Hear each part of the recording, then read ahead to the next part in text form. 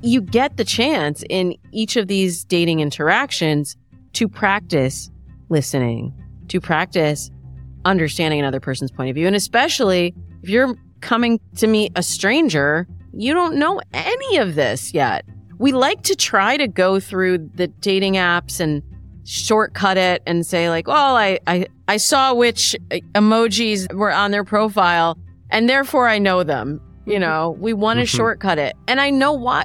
I know we want to shortcut it because it does take a lot of time and effort to go through this swiping process. Apps changed because people wanted easy. They wanted ease of use. Like the barrier for entry used to be really high for online dating. Now it's super low. There's no gatekeepers. It's free now. You know, we used to have to pay for it. Welcome to the Multi-Amory Podcast. I'm Jace. I'm Emily. And I'm Dedeker. We believe in looking to the future of relationships, not maintaining the status quo of the past. Whether you're monogamous, polyamorous, swinging, casually dating, or if you just do relationships differently, we see you, and we're here for you. Forms I know I did, forcing me to form myself to fit. On this episode of the Multi-Amory Podcast, we are joined once again by Damona Hoffman, the resident love expert of The Drew Barrymore Show, OkCupid's official dating coach, a writer, and fellow podcaster. Damona is the host of the award-winning podcast Dates and Mates. We were on an episode of that titled Multi-Amory and Short King Spring. She is also an advice columnist for the LA Times and a writer on dating and relationships for the Washington Post. Today, we will be talking about Damona's new upcoming book, F the Fairytale, Rewriting the Dating Myths and Live Your Own Love Story. Damona, thank you so much for joining us today. It's so nice to be back with you. Thank you. Now, a weird question to start out with, because I noticed that you chose to title the book F the Fairytale instead of doing, I think, the other thing that writers do, which is like F **** the fairy tale. You know, was there a lot of discussion and, you know, grief about that when you were trying to make that decision about the title? Well, I'll say you all have published a book, so you know that decisions are made by committee. And that was just what we landed on. But there was a lot of discussion. Originally, it had a completely different title, but I really felt like this title captured the dating zeitgeist of the moment. You know, that's what I hear on Dates and Mates. That's what I hear from people that are just so exhausted and frustrated by dating today.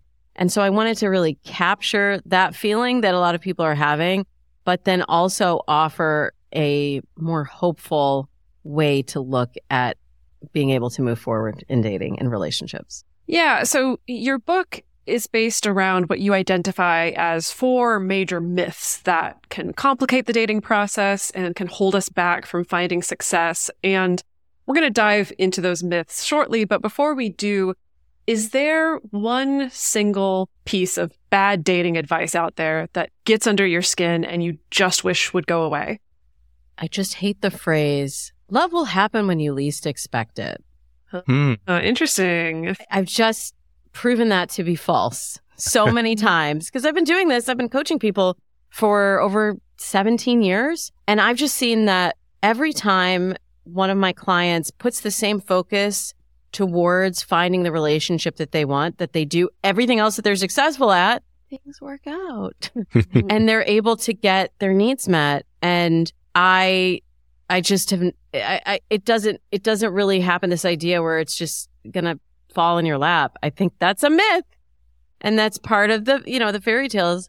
And look, I love a rom-com as much as the next gal, but I think they kind of did us dirty, right? They made us think that relationships were supposed to be one way or that it was supposed to happen a certain way. And then people get angry when I say, well, let's put a process around finding love. They're like, no, that's not how it is in Drew Barrymore movies. And even Drew Barrymore agrees. It's not the same. That's so funny. I love that. It's funny. I was recently watching a rom-com with a friend of mine, And through the whole thing, I can't help myself. I'm like commenting on, oh, that's not actually a very healthy way to look at relationships, or like, oh, that's not how stuff works. And then I'm also crying at the end of the movie as they finally get together. And then afterward, I'm like, yeah, no, that was terrible romance. It's not a healthy relationship. I don't think it's going to last. But like, it still gets me. You've been We programmed. get so caught up. We get so caught up. And all my favorite rom-coms are like anti-rom-coms. Like, I love My Best Friend's Wedding, which is like a rom-com, sort of, but like, it's kind of, this woman is trying to steal her best friend away from the person that he's marrying and in love with, and she's trying to like sabotage the whole thing. It's like that's not healthy either. Well, so, okay, what I'm curious about, though, is I think that piece of advice, love's going to happen when you least expect it. I think there is the rom-com version of that it is going to be a mystical fairy tale. But sometimes I think that advice gets trotted out to people who are feeling really frustrated by the dating process, or feeling like, oh my God, I'm so sick of these apps. I'm so sick of going on dates. I'm so sick of like putting in effort. And then I think that advice is like, oh, it's like a butterfly. Once you stop trying to catch it, it's going to land on your nose and it's going to be great. And so I guess I wonder, in that situation, when someone's coming to you being like, I'm frustrated by what I perceive is the level of effort I'm putting into this, like, where do you guide people in that situation? The butterfly analogy is a good one, because I don't know if you've ever caught a butterfly, but I've never caught a butterfly by letting it just land in my hands either, but we put these narratives around. I think it's exactly what you said, Dedeker, that it's to address that feeling of frustration and to allow people the space to be like, it's okay. It's okay. It hasn't happened for you yet, but it still can happen. And while I say this book is hopeful, it's not hopeful just like wish, pray, hope. It's hopeful in that I want to give people their power back. I want to give people their agency and their voice and their autonomy and their choice. And we have so much more choice. We've talked about this before when you were on Dates and Mates. Like, we have choice now about how we even want to show up in relationships, how we want to form our relationships, who we want to allow into our circle, how we find that person, in a way that my parents didn't have as much choice, and certainly my grandparents didn't have that much choice. And we have very short memories. It hasn't been that long that we've had this much freedom and agency in relationships. And so I don't want to just throw up my hands and be like, it'll just happen, when I know that it happens a lot faster, and a lot of times it's much more fulfilling if you go about it from a more mindful place. Well, so I feel like before we can get to mindfulness, there's these myths. There's like the bullshit that we need to cut out. So what are the four major myths? Can you give us just the Cliff Notes version of these myths that you think kind of hold us back? Yeah, so I do identify four major myths in the book.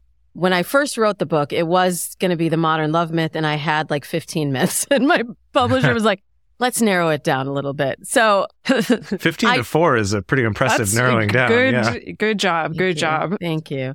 And I think people reading it will identify some of their own myths too. But the four biggest ones that I see stopping people from having the relationships they want are the list myth. This is, we're checking boxes and we're looking for somebody based on, it's a lot of times not even our list. It's like a list that somebody else gave us. And we're like, yeah, going to the grocery store for them. We're like, right. Oh, they said get eggs and butter. And I don't even know what it's for, but that's what I was told to get. So the list myth is the first one. And then the chemistry myth, there's the soulmate myth, and then there's also the rules myth. And so the chemistry myth is just this idea that it's going to be butterflies, that butterflies are even good, that it's supposed to feel a certain way. I don't like that. I think there's so much more room for how it can feel. When we don't have the clarity on how we want it to feel, we'll just chase anything. It'll just be that, the spark and the instant attraction. And then you're like, wait, why is this not sustaining? So that is a big one.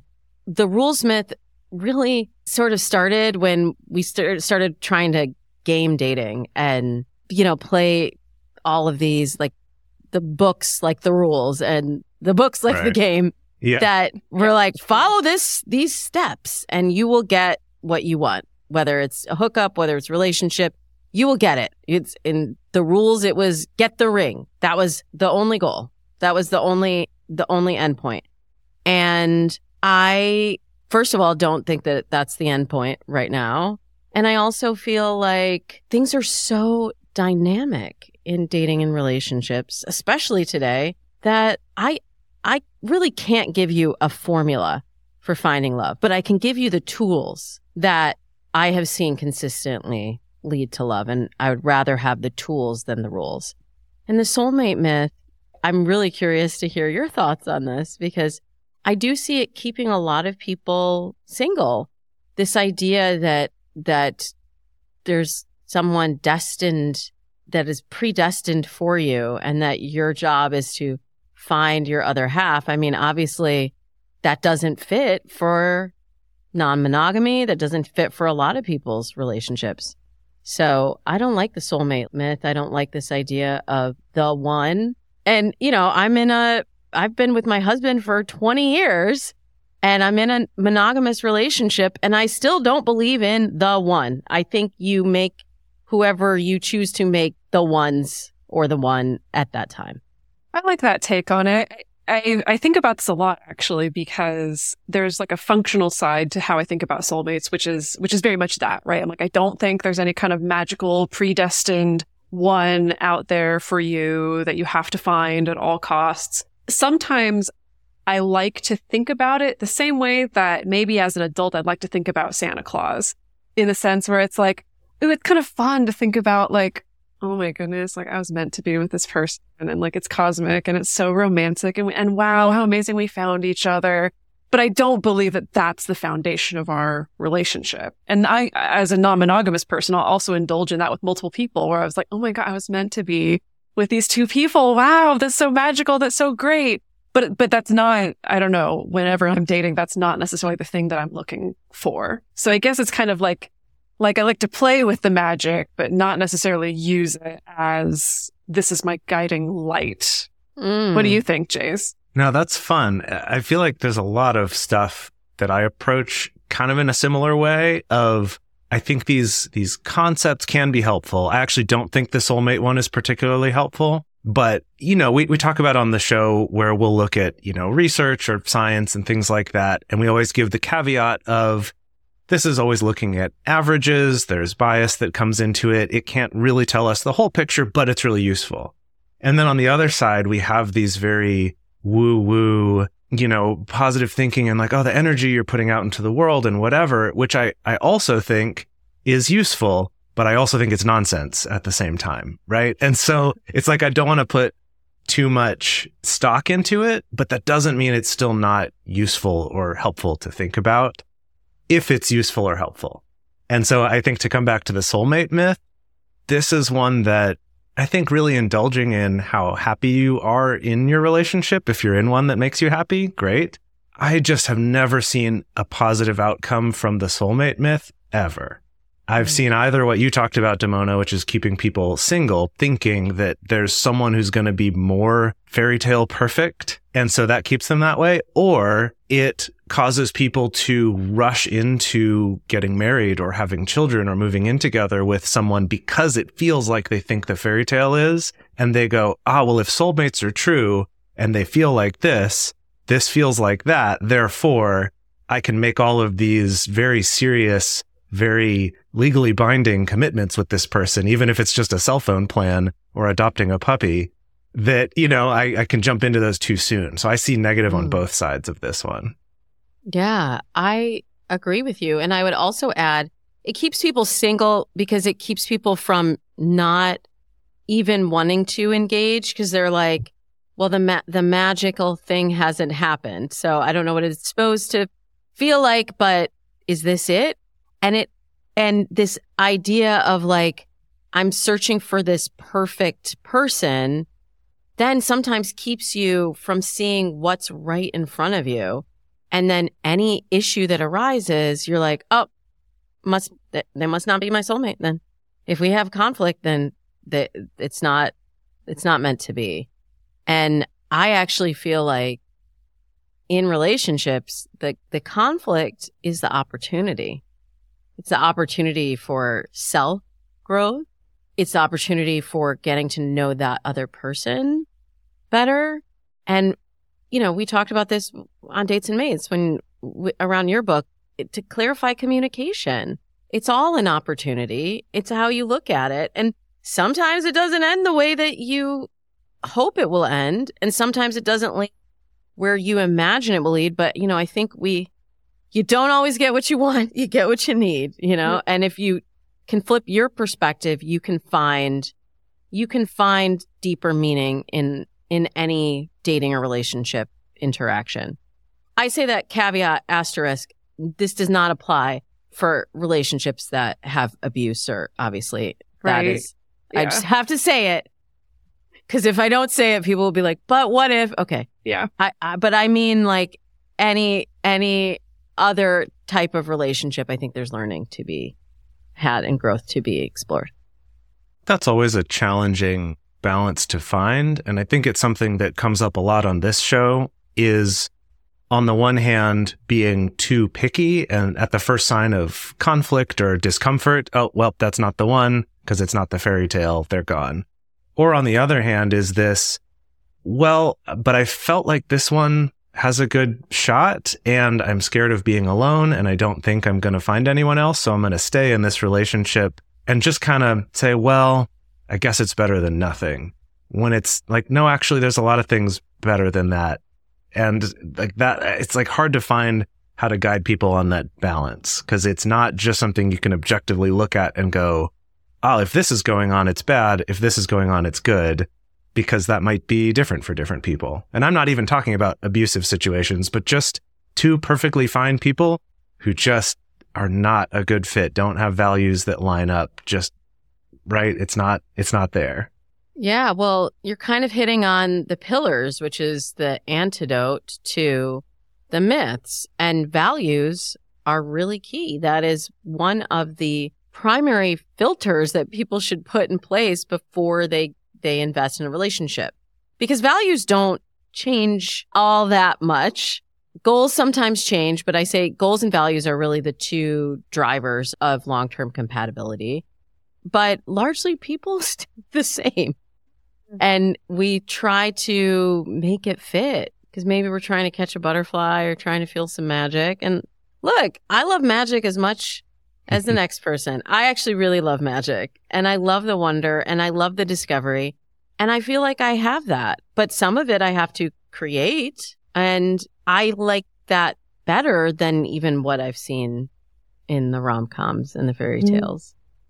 Yeah. Can you expound on that? Can you give some examples? Because, yeah, we've talked a lot about values on the show, and I think finding out what your values are is so important for your life in general, not just for dating. But I find sometimes people get a little confused and a little lost, like me valuing dating someone who's 6'5". Is that a value, or is that something that's on a list, or like, are we talking about political values? Like, I guess I'm kind of wondering, like, how can people get in touch with that? And can you share some examples of, I guess, how you look for values in another person, or look for matching values in another person? Yeah.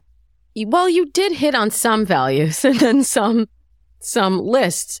And the funny thing with the list is that people will always say that, well, they've got their list, and their list is the exact same list as the next person that comes to me for help. It's like, Interesting. must be this tall, must make this much money, must have this color hair, must drive this car, like whatever it is. It's so similar. And the values really are completely unique and individual to you. And we look for shortcuts. We look for, religion is a proxy for, we think, for similarity in values. When, we all know someone could be of the same faith and live their life completely differently and have completely different values. Or we look at politics. I give an example in F the Fairytale about a couple that I matched for a Washington Post date lab date. Like on that column, we have a database and we set them up, and then we do kind of a play-by-play of what happened on the date after, we interview them after. And these folks were both identified as liberals, and working in DC, the political affiliation takes on a whole different meaning, but they both identified themselves as liberals. And after the date, the woman told me that she sent a text and asked the guy what he thought of Andrew Yang being a NYC mayoral candidate. And I don't know exactly what was in the text, but whatever he said, it was the wrong thing. And I just thought, okay, first of all, we already established that you're both liberals, and you also cannot vote in that hypothetical election that is taking place in another city. But to her, it had so many different levels of meaning that she was trying to, and it all happened over text, which we've talked about, like the challenges of digital communication. Yeah. Like that is not the conversation to have over text. And that's not really the filter. So I would want to get, if I were coaching them and not just writing about the date, I'd want to get underneath that of why is this important to you? And what are you trying to figure out by asking the question about Andrew Yang? Like, what does that mean to you? And then what meaning are you extrapolating from his answer? And we try to get down to the root of values are really how you look at the world and the way that you live your life. And that cannot be distilled into a label. It can't be identified based on a particular candidate that you cannot vote for. It's not as simple as that. And it's really a process. That's why I always do begin with mindset, because I find that most people do not have that clarity on what their values are. And they are dating by lists, thinking that they're dating by value. Well, I think this comes up with the clients that I work with because, I work with a lot of non-monogamous clients. And so often it becomes about what's the perfect label I can put on my particular type of non-monogamy so that I can put that on a dating profile and I can match with people who put that same label on their dating profile. And I do think that falls into the same problems as we both identify as liberals, therefore it's going to be an automatic match, that there does have to be more of this deep dive process into like, well, what does this label mean to you? And if this other person doesn't use that label, what does that mean to you? And like, really, what are the actual questions you should be asking of somebody outside of just what label do you use for like your type of relationship practice?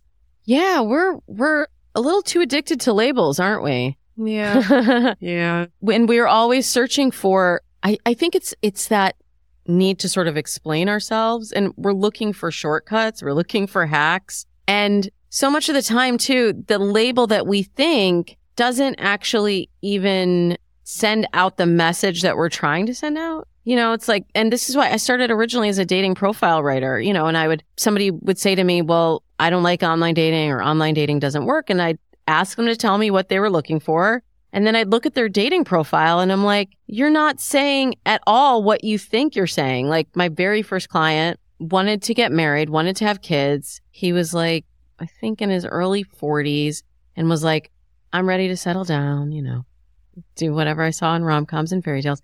And I looked at his profile and I was like, why? You have photos of yourself with kids and you don't have kids already. So why do you have this? And he was like, well, I thought it made me look like dadly. It like sent the message that I was looking for someone to have a family with. And I said, that's not at all what it says. It says I already have a kid, and that's a whole conversation.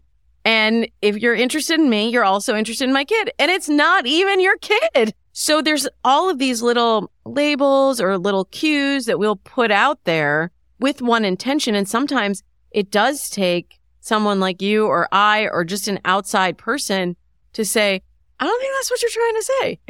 It's, it's funny how much that comes up, because just this morning I was looking at a kind of, I guess, an acquaintance of mine posting on LinkedIn about looking for a job. Because there were a lot of layoffs in the entertainment industry recently because of the actors' strike and the writers' strike. And so people are now looking for jobs again. But reading his post, I kind of wanted to reach out, and I felt like this would be super inappropriate, but wanted to reach out and say, here's how your post is coming across. I don't think that's how you mean for it to come across. Like, it just came across as either complainy or desperate or something, when I'm like, I know this person and I know that's not what you're going for and that's not what you're like, but it can be easy to just end up communicating something that we don't think we are. Oh, and that's a whole other challenge in when we layer in social media and how we're speaking to different audiences, right? In different places. And sliding into the DMs is steadily growing as another way to meet people, you know, legitimately. I was just at a matchmaking conference and I found out there's a bunch of matchmakers that are using LinkedIn. I literally did not even know. Wow. LinkedIn Clever. is where I have not done that. So you're sourcing. Yeah. Well, hey, maybe this person can't get a job, but maybe they could get a date. you're right. Possibly. Probably not with the complaining and all that. But yeah, when you really consider what you're putting out into the world and you think about it, not from the perspective of like, this is what I have to say, but this is what I'm trying to convey. This is what I want to attract. And what is that person looking for? What would catch that person's attention? It totally flips the experience, because most people date as if they are the protagonist in their love story, which they have been. But there's something interesting that happens when you say, okay, take the third person here, like take a different point of view and look at it from the perspective of whoever is looking at you instead of from your own vantage point. And then you can see things that were not clear. I don't know how that will help your friend and their sure. and their post problem, but if you could say that to them, it might give them a different angle on the post. And having an outside set of eyes can really help too, whether that's someone in a professional capacity or that's just having friends who you trust, who it's kind of this weird thing of like, you want a friend that you trust, but that maybe doesn't know you so well that they'll end up writing the same stuff you would. You know, like they have to be different enough from you, maybe. Well, you don't want to have that negative Nancy friend that's like, well, that too. You know, they've been burned so many times, and they're like, why do you even? And I had that too. Like, you know, people that I was dating that my friends were like, why are you with that person? Like somebody said to me, don't yuck somebody else's yum. And I like, you know, in dating, sometimes I got my yum yucked, and then I was like, well, wait, why do I want to date this person? And that's another thing that shifted so much with social media and online dating. Dating has become a lot more public. Yes. Yeah. We didn't it's like remember a performance part. We didn't used to tell people, oh, you know, I have a first date with this person. I'm going out with this person a second time. I'm even dating this person. Like, it was a big thing for me to be debuted at my husband's birthday party when we'd been dating, I think maybe 5 weeks or something. Like, that was a thing for me to meet his friends. And now I just feel like everybody's sort of dating by committee. So you have to be careful, right? You have to be careful about the inputs that you're letting in and whether they have the same values, goals, and your best interests at heart.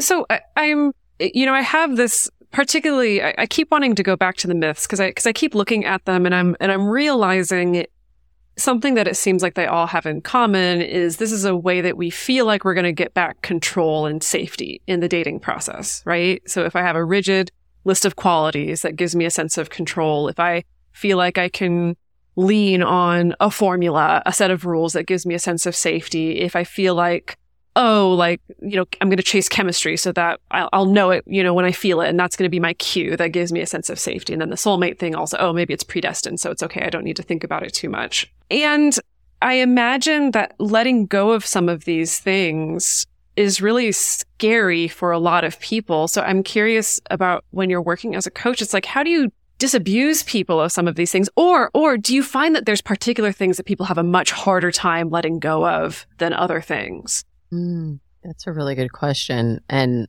a very astute observation. Mm. I'm like, I hadn't thought of it as related to control, but I did write the book with the intention of giving back more control. More like to actual control, it sounds like. actual control. Yeah. Yeah. And I'm not interested in pointing fingers at anybody, telling anyone that you're wrong, your dating life is wrong, you've been doing it wrong. I'm just interested in getting to the truth. And that's what I see that we're also a little bit afraid of. That's why we're seeing so much ghosting. That's why we're seeing people staying in relationships that are not right, because we all have this fear, if I let this person go, who else is there someone else that's going to come in? Or this feeling that if I open up and I really share what's in my heart and what I want, whether that's even I want non-monogamy or I want a commitment, I want marriage, like whatever it is, we get so afraid of the truth, of the outcome, that we stuff down what we actually want to say. And that's only hurting us. We have to be willing to take a risk. We have to be willing to express what we want if we're going to get our needs met. Yeah, I think that so much of the pain and suffering that I tend to see people go through, particularly in the dating process, there's tons of pain and suffering that goes through in other steps of the relationship, but particularly in the dating process, so much of it does seem related to someone feeling, I don't know, shame about some particular thing that they want or something that they're looking for, something that they're hoping that their partner will give them, and they feel like they can't say it because it's too shameful or too vulnerable. And so then we end up in these weird dances, whether it is like, I have to ghost because I don't know how to say to this person, I'm not that interested. Sorry, thank you for the time we spent. Or I need to keep them at arm's length because I haven't gotten the cues that I thought that I would get that would let me know it's going to be safe for me to say, yes, actually, I'm interested in a commitment. That I think that that's really apt, that there is something about the truth about ourselves and what we want that feels just like too scary to actually put out there for somebody. Yeah, I think you're right. There's definitely some shame underneath that. And yeah, even I talk in the book about single shame, like people that understandably in the society that we live in don't even want to say I'm single and I'm single and looking, I'm single and I'm not looking. We feel like if we define it, then I don't know. It's like takes us back to being on the playground and somebody pointing at us and being like, that person's out. I know, because I'm terrible at sports. And I was the last one picked every time on literally didn't matter what sport it was. I was the last one that was going to be picked. Oh, I have Terrible. that same baggage around sports. Always Really? last to be picked. Yeah. Oh man. Yeah. And I talk about how I really was very cynical about love for a long time. I didn't see myself finding a relationship. I didn't even know if I wanted what I have now. Now I know I did, but that fear of rejection keeps us playing small. And I had to really step into more of myself, my own authenticity, my own truth, to be able to attract the best relationship for me. So maybe this is related to the topic at hand, but in your book, you talk about dating samskaras. And what is a dating samskara, and how many sun salutations do we have to do to release these samskaras? 108. Okay, great. Oh, that's an auspicious number. Right. Number. Good. Right. Yeah, I borrow in the book from a lot of different methodologies that I have used to help me grow into the person that I am and the person that I'm becoming. And yoga is one of those methodologies and philosophies. And we have always talked in yoga about samskaras are patterns. They were described to me by my teachers as, you think of it as like a groove, like a well-worn scar that you go over and over again and over again. So the more that you say a phrase, the more that you have a belief, the more that you will act in a certain way, and the more that you put that in your body. And these samskaras, we tend to think of them as all negative, but you can actually shift your samskaras. So if you even just think of a routine that you have, like getting up and working out in the morning, that could be a form of a samskara. And if you don't have that routine in your life, replacing sleeping in and playing with your dog in the morning instead of getting up and going for a run, you can shift your whole experience by changing that negative behavior, or that behavior that isn't serving what you ultimately want, with a more positive one. So I apply that to dating because I see a lot of people having dating patterns that they haven't been able to look at yet, or they haven't been able to change, having dating beliefs, phrases that they've repeated again and again and again. And I find that when we start to go after a different narrative and we catch ourselves, we catch how often we are playing out that old narrative and we replace it with the new narrative, that orders our actions in a different way. We're going to take a quick break to talk about how you can help us keep this show going. We love being able to put this out there into the world every week for free. For anyone with a podcast machine, they can just listen to this, get these resources wherever they are. And the way that we do that is through our advertising and also through people who support our show directly by going to multiamory.com/join. So if you appreciate the show, just take a moment, check out our advertisers. If any seem interesting to you, go check them out. That really does directly support our show and help us to keep doing this. Judy was boring. Hello. Then Judy discovered ChumbaCasino.com. It's my little escape. Now Judy's the life of the party. Oh, baby, mama's bringing home the bacon. Whoa, take it easy, Judy. The Chumba life is for everybody. So go to ChumbaCasino.com and play over 100 casino-style games. Join today and play for free for your chance to redeem some serious prizes. ChumbaCasino.com. No purchase necessary. Void where prohibited by law. 18+ terms and conditions apply. See website for details. For a long time now, we've been fans of adamandeve.com for getting sex toys or lingerie or accessories, things like that. It's just a fantastic resource with a huge selection. And now, not only do we have a fantastic offer, but we also have a promo code that will work on adammail.com and evestoys.com, which are their sites specifically for LGBTQ audiences. And our code is fantastic. It's 50% off of almost any item in the store and free discreet shipping when you use our code MULTI. Yes, we love adamandeve.com and have for years. They are our oldest and longest sponsor, and they just keep on giving great gifts to us and to our listeners. You can bring more pleasure and satisfaction into your bedroom by going to adamandeve.com, adammail.com, or evestoys.com and select any one item. It can be, an adventurous new toy or anything you desire, something fun, something sexy, whatever sounds good. So just enter offer code MULTI at checkout and you'll get 50% off almost any item plus free shipping.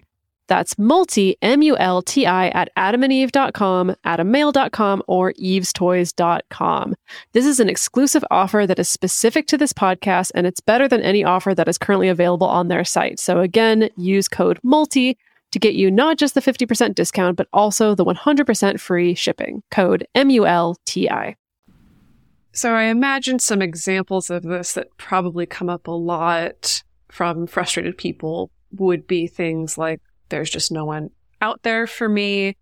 I keep running into failure, or I think, right now, heteropessimism is just rampant. And so it's like all men are trash, or just dating over the age of whatever age is just impossible. Like, are those the kind of things that you find that you run into when you're working with people? Yeah, I've heard all of those things that you mentioned and more.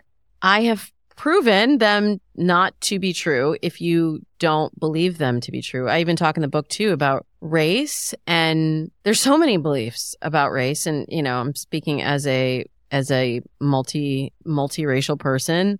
There's a lot of beliefs that we hold because of our lived experience, because of the society that we live in.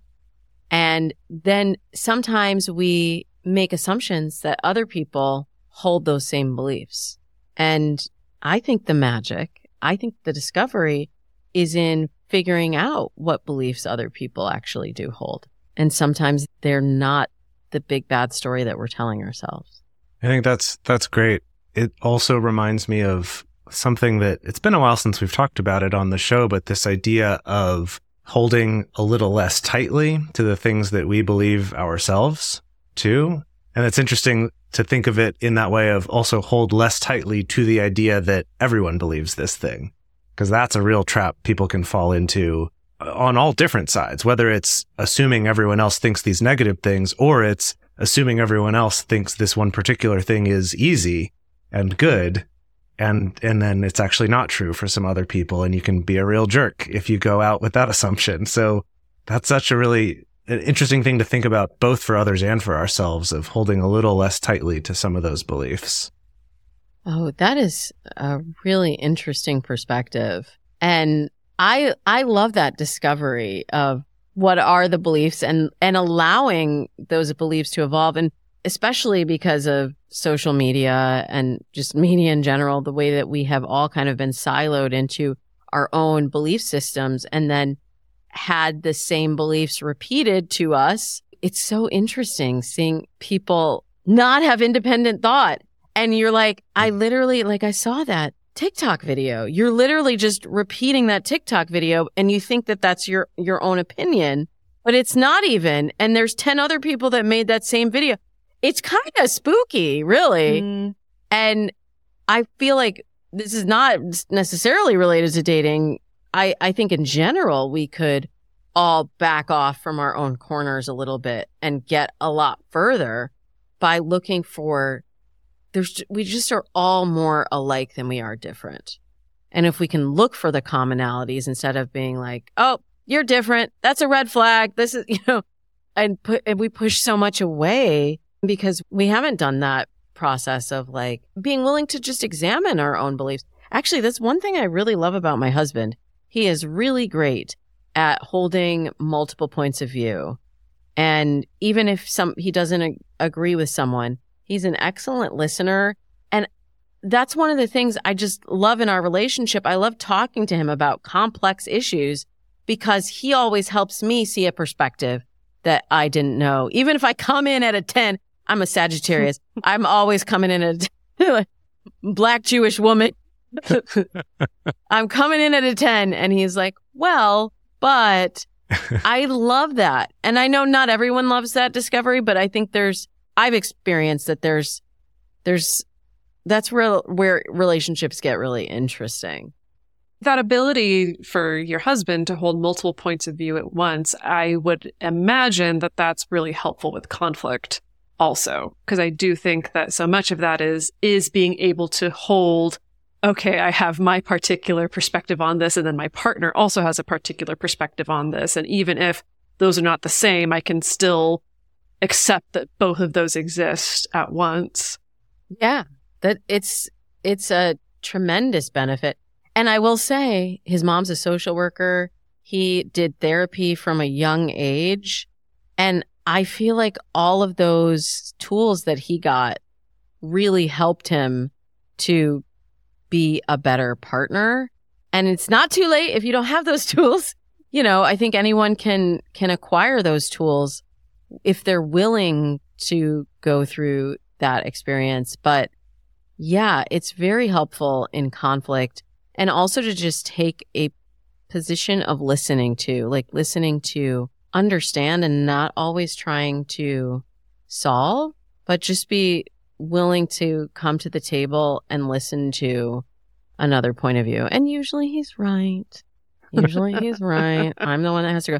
But it's a practice. It's a daily practice for him. Like he subscribes to all these Substacks from completely different points of view. I'm like, why are you following that person? Because he wants to gain the knowledge and the information about another person's perspective. And I mention this just to say that it doesn't just happen. It is something that you have to work at and practice. Maybe you don't want to subscribe to a bunch of random Substack, but you're subscribing to podcasts. I mean, might as well just add a few more to the mix. But you get the chance in each of these dating interactions to practice listening, to practice understanding another person's point of view. And especially if you're coming to meet a stranger, you don't know any of this yet. We like to try to go through the dating apps and shortcut it and say like, well, I saw which emojis were on their profile and therefore I know them. You know, we want to shortcut it. And I know why. I know we want to shortcut it because it does take a lot of time and effort to go through this swiping process. Like, whoever told you that swiping was easy, Totally not. I'm sorry. Yeah. They I feel like absolutely only the lied. swiping apps have ever suggested that this is going to make it easy. And now that I say that out loud, I'm like, oh yeah, it makes sense. They would be the ones suggesting that. I don't think anybody else has ever like really felt that. Well, I think apps changed because people wanted easy. They wanted ease of use. So when my husband and I met online, it was a dating site. It wasn't an app. Same for us. Yeah. Right? Yes, yeah. I remember talking about that. There was so much more information, and the process of trying to figure out who I was going out with was a lot easier than when you have one paragraph on them, a few emojis, and a handful of pictures, and you're sitting there in the DMs all day trying to figure out, is this somebody that I want to invest my time in? And you're doing that with 10 other people. It is exhausting. And so we wanted the ease of use. Oh, it's so easy. You can create a profile, just, pick a couple pictures from your phone and you're on. Like, the barrier for entry used to be really high for online dating. Now it's super low. There's no gatekeepers. It's free now. We used to have to pay for it. It's free. People get mad when they have to pay for a feature. Yeah. And I'm like, this is free? Do you think this is free? You will get what you pay for. So yeah, if you want to do it for free, you may have a less satisfying experience. You may have to do more of the sorting. If you want to shortcut some of those things, pay for the Bumblebee line or, get OkCupid Premium or whatever app you're on, like, use the shortcuts. Otherwise, back of the line. You're out here swiping and in the DMs with everybody else, Okay, so speaking of shortcuts, in the book, you talk about this concept of slow love, so kind of like the slow food movement was this response to the fast food movement. Like, really taking your time to get to know someone during the early phases of dating. So we, on this show, talk a lot about NRE, new relationship energy, the super exciting, the rush, the thrill, the chemical cocktail in your brain. We've had a lot of listeners write into us asking, like, how do I manage this? When do I listen to those feelings? Or when do I need to be cautious? Like, when are those feelings dulling my ability to actually tell what kind of person somebody is? And so I guess I'm wondering, like, how do you recommend that people do pump the brakes and decide to go slowly when they're feeling that rush? And how do people do that in a way that doesn't feel like they're arbitrarily holding themselves back? And I have to acknowledge, I didn't come up with slow love, but it is something that for over a decade, I have talked to my clients about. Really, Dr. Helen Fisher gets the credit for a lot of things in our industry, but she really popularized that.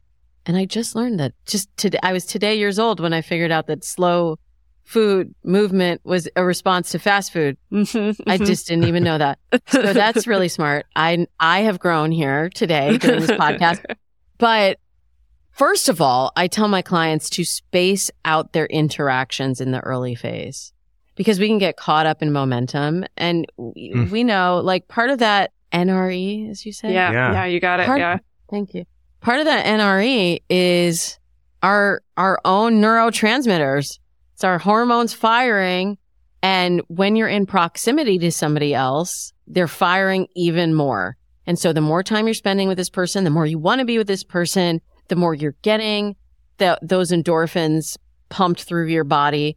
And the more that you think, oh, this is perfect. This is perfect. We just got to push it through. And I want to see them tomorrow, and I want to see them the next day, and I want to see them the next day. And you don't have that space in between when you come down off of that high and you're in withdrawal and you're like, wait, do I even want another hit of this? Do I even like how I feel right now? Am I thinking about this person still what am I thinking about this person? When I replay the conversations that we've had, wait, does this person align with my goals and values? Am I making this fit when it doesn't actually align? I see that a lot. Like, we start to compromise when we're in that spiral of that NRE. We're like, oh, well, actually, you know what? That wasn't that important to me. Like, I put that down. I told Damona that was really, I really needed somebody that shared my faith. But you know what? Actually, no, it's fine. It's fine. You know? And then we just compromise on whatever we thought was actually important to make it fit. And we need that space. We need that space to really figure out where we're at so we can figure out where the connection is at. Yeah, I mean, I appreciate that you phrased it that way, that sometimes we can be making something fit that doesn't actually fit. And I think especially if you felt frustrated for a long time, if you felt lonely for a long time, you know, the best metaphor that was ever explained to me, and I think Cassie Brighter was the one that I got this from, was like the grocery store metaphor. It's like if you're coming to dating and like going to the grocery store hungry sometimes, where you're just like, oh my God, I'm so tired of feeling this way. And so I'm going to buy, you know, capers and way more vegetables than I can ever cook. And like all this stuff that I can't even afford because I really need to fulfill this. And it's like, I'm kind of trying to make this fit my nutritional need when it doesn't actually fit. And I think the same thing happens where, yeah, you can feel so frustrated of feeling a particular way that then the first person who comes along that makes you feel a different way, it is like that. Okay, whatever. My values don't matter. The things that I thought that I was looking for in a relationship don't matter. I'm just going to make this fit. And then unfortunately, I think what I see in people is that kind of the neurotransmitter effect lasts sometimes for a while, sometimes like 6 months up to a year and a half. And then sometimes people end up a year and a half in realizing, oh, actually, this wasn't a fit for my values, but now I'm a year and a half into this. Yeah. And part of that is the discovery too. Like, we need to get rid of this idea of like, oh, we got to know right away. Don't want to waste my time. It's 1 month in and out, and look at the value you can get out of a year and a half relationship that didn't work. Now you know more. You know more about yourself. You know more about what you're looking for. You maybe got to practice some of these communication skills and listening and understanding and building new samskaras. And not everybody's going to be right for you. And that's okay. That's okay too. But I feel like that's where the shame comes back up, right? Like, oh, well, now I have to go and tell everybody that I'm single again. And I have to scrub this person from my social media, or I'm going to have to explain it away, or, you know, it comes with, we lay other baggage on top of it that really isn't even our baggage. Like, it's more about what are other people going to think. I do also hear, oh, well, now I have to go back and start all over. Like, I just had a client that was telling me she ended a relationship after 5.5 months because they weren't aligned on goals. She was looking for commitment, and he was not looking for a commitment when they met, but was like, maybe I could be convinced. Let's go along for this ride. And she was feeling really discouraged that she had to, quote, start over. And she also felt like she really didn't know that she would find that again. She was like, I just hadn't felt like that in so long. Meanwhile, yeah, like, I've been working with this person for a little while, and I was like, what do you mean you hadn't felt like that in so long? Because like last year, I swear we had the same conversation about somebody else, and you were telling me you hadn't felt like that in so long. So our memories are really short too. And what I said to her is, well, what you know now is that it's possible. If you had this feeling now, you know that it's possible. There's no reason to just hold on to this because it's like a bird in hand if it's not right. But you know, if you felt those feelings that, you know, I think like I'd worry more if you're like, well, I've just never met anybody that I've even been attracted to. Then I'm kind of like, that's when I get in and really kind of poke. Actually, that brought up something for me. So thinking about the kind of bad habits or bad beliefs that the romantic comedies give us. And one of them is that idea of the one who got away. which is tied into the whole soulmate thing. And it's that fear that, oh, if this didn't work out, if I somehow failed this relationship or didn't make it succeed, that my only hope is to go back and get that one, or I end up sad forever. Whereas the reality, like you were talking about, is being in relationships is a skill and dating's a skill. And the more you're learning about yourself and the more you're learning how to do that in a healthy way and communicate more genuinely and meet people where they are, it actually means you're going to have more opportunities to do it better the next time. But I think that myth that, oh, if you missed the one that was the right one because you didn't realize it, that was it. Oh, yeah. That is definitely under the soulmate myth. And yeah, and so much of it is timing too. Like I was saying, my husband and we don't believe in the one. Neither of us do. We were in a place when we met where we were on the same trajectory. We had the same goals. We had similar values, similar enough values. We worked on our clear communication. And over time, we built trust. And that's why I put the fourth pillar is the trust, because that one really does take time to build. It's the one that takes the longest, and it's the one that is the hardest to repair if it's broken. And that's what we needed at that time. But I feel that magic you were talking about earlier, Dedeker, when you were saying like that feeling of like, how did we find each other? I was just saying that to him like the other day. I can't believe we found each other, but that's because so many things had to align for this moment to happen. There's probably another one out there. I'm just like, thank God I got him. I locked him down before anybody else got him, because he was a catch. Right. I got at least a good one, maybe it's not like the one. Right. And I think the other thing that does when you're in relationship is it also empowers you in the current relationship, whether you've been together as long as you all have, or when you've been married for, I haven't been married 20 years, but I've been with my husband 20 years. I know that no matter what happens, I'm going to be okay. I have made the commitment. I intend to be in this relationship for the rest of my life. But I also know sometimes unexpected things happen, and you have to be okay. This is where we see when people have the soulmate myth and they're like, this was my person. And then something happens. They're like, I can't go on. I can't go on with my life. And they think that is the end because the relationship has ended for whatever reason. And that to me also then just strips your joy and strips your power and doesn't bring you to the table in a relationship whole. And speaking of rom-coms, you complete me. No. You come to the table a whole human with your own beliefs and with your own stuff going on. You are fully formed, and I too am a whole human. And together we amplify one another, but nobody's missing anybody's missing piece, Mm-hmm. I love that. That's so important to reiterate that to people, that even in those like really profound, this is the person I love more than anyone else in the world. Also, I would be okay and still a full human without them. Sure, I'd be super bummed if that were to happen, but I'm a whole person and they're a whole person. And that, I think, is just like, when you say that to people, it sounds like you're speaking nonsense sometimes.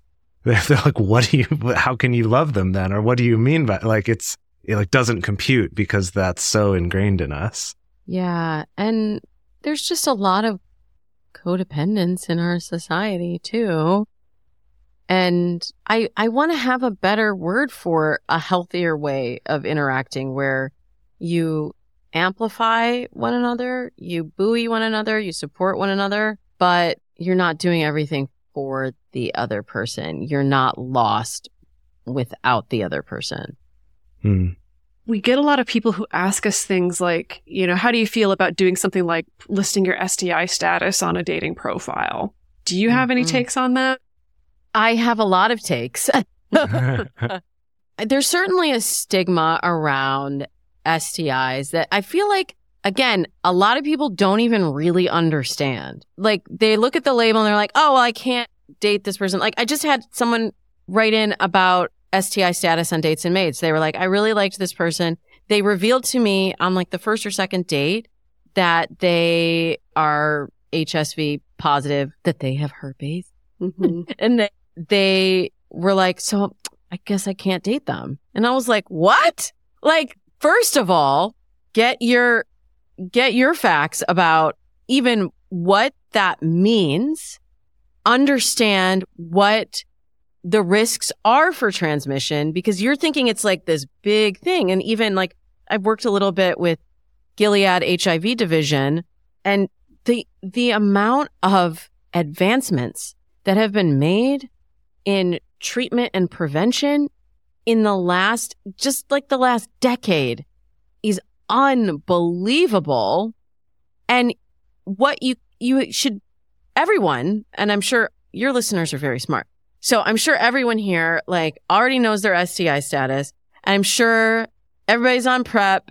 And that's that. And as we should be, because we have all of these tools now available to help us. But there's a whole education process that I think people need to go through, not people who have an STI diagnosis, but people who are dating someone that may reveal that. We can't keep just pushing it away.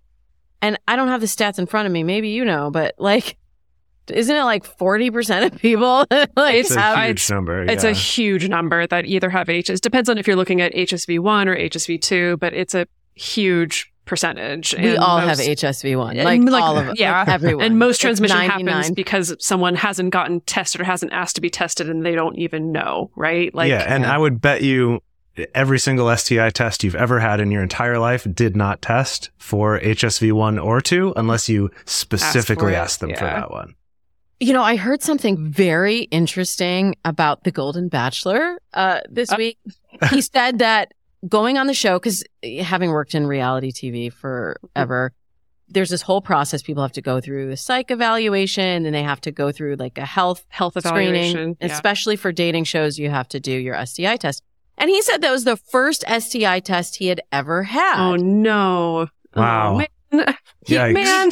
He didn't reveal what the results were, but it reminded me of stats that I've read. I know you all like the data about how STIs are really growing among 50 plus individuals because a lot of folks had the stigma around getting tested, have never been tested, thought they didn't have to get tested.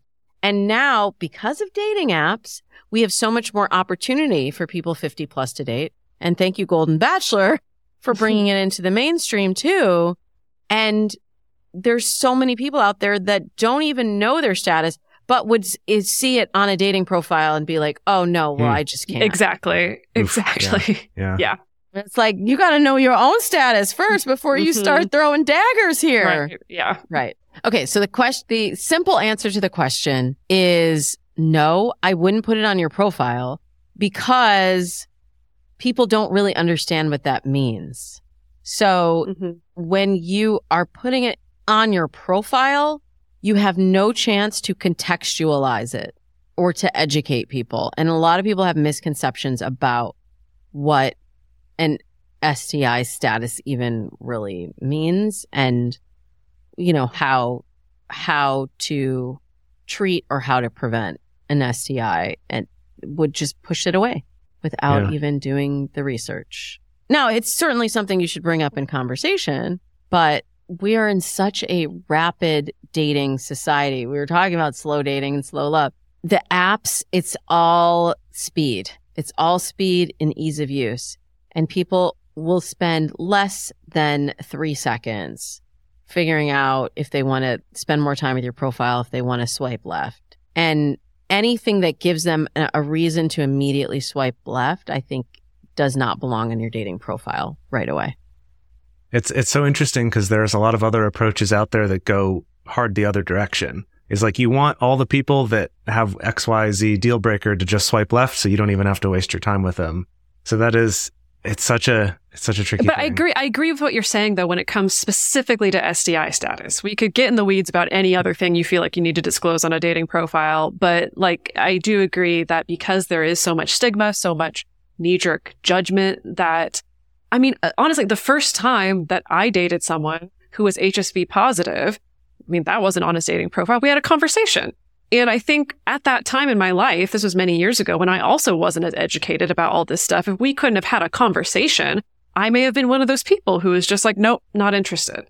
Right. And so, yes, I agree, because you need to have context both about, you know, this is how long that this has been my status. This is how I manage it. This is how it manifests for me. This is how I have safer sex, you know, and these are the resources that I really like if you don't know very much about it. Right. So I think I agree on this point that giving yourself as many opportunities to be able to contextualize it, because unfortunately, the state of sex education for most people in this country is pretty abominable.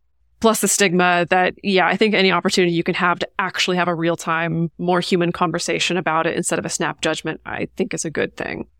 Yeah. And I definitely hear your point, Jace, about there is I'm with the philosophy that if somebody is not in alignment with you and they know it from your profile, then great. You just saved yourself.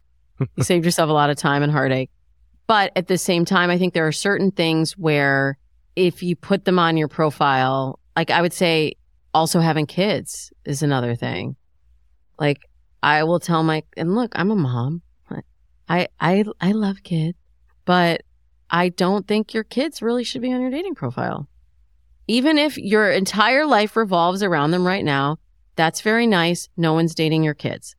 You know, they're dating you and they need to see you as an attractive sexual being, not as a mom or dad at that point. So not trying to make yourself look more dadly with other people's kids. Don't do it. Your profile photos. Now, of course, be honest. You can check. I have kids. I have kids. Don't want more. Have kids. Want more. Have kids. I just have kids. None of your business.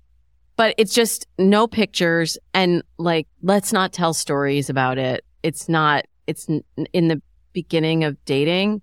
They're not dating you for your kids. Part of the story, but it's a story that's better told and not swiped on. I think with this idea of what to have in the profile, the kids thing is interesting because you're kind of saying don't lead with that and have that be front and center. But if there's that option to check, I have kids, check it, or maybe have a sentence somewhere, because I do think that's worthwhile for people to know and might save you some time. If there's people who are like, absolutely not, then you're just not wasting either of your time.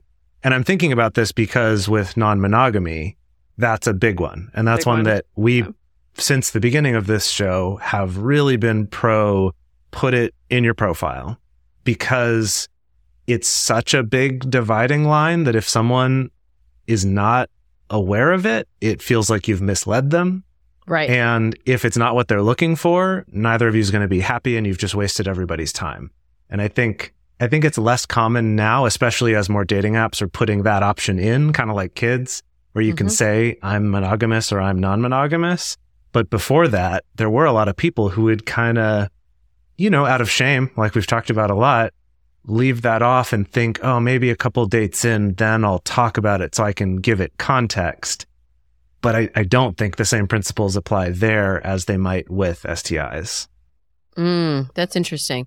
Yeah, I would say that's also true in the monogamy community. Like, no, you have to say you have kids, but you don't have to make your profile about that. And I feel like sometimes we get caught up in this feeling like we have to explain it, and then we're explaining it before it's even a problem. Right. So whether it's a kid or, I've had people write into Dates and Mates like, I have a disability, I have, I have debt, like all of these things. I have depression.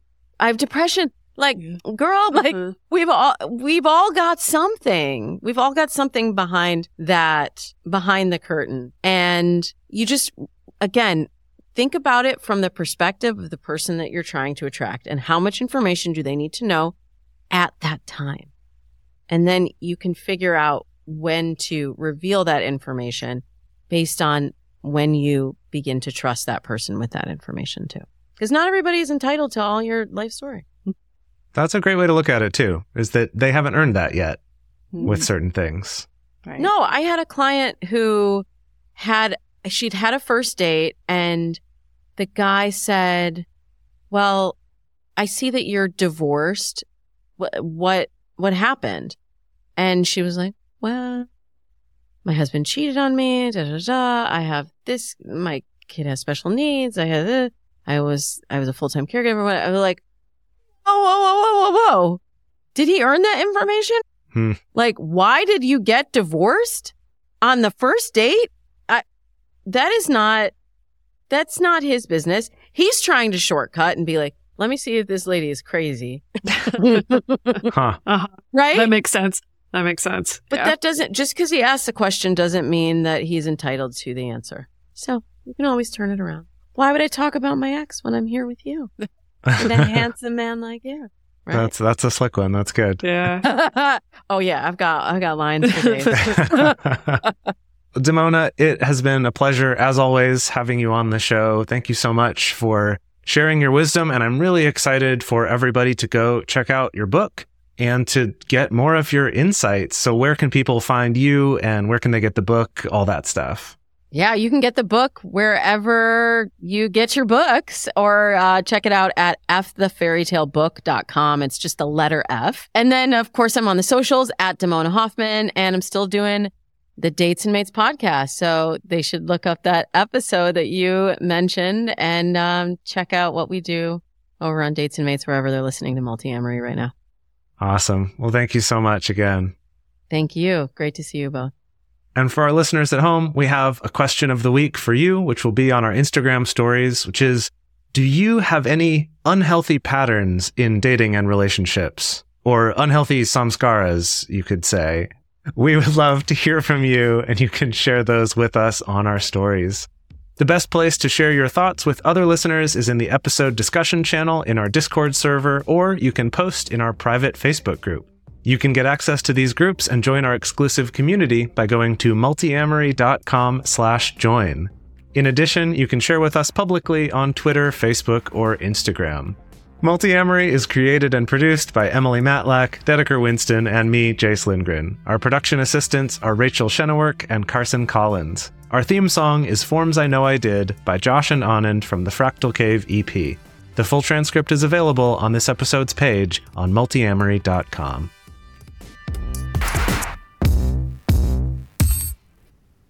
Hello, it is Ryan, and I was on a flight the other day playing one of my favorite social spin slot games on ChumbaCasino.com. I looked over at the person sitting next to me, and you know what they were doing?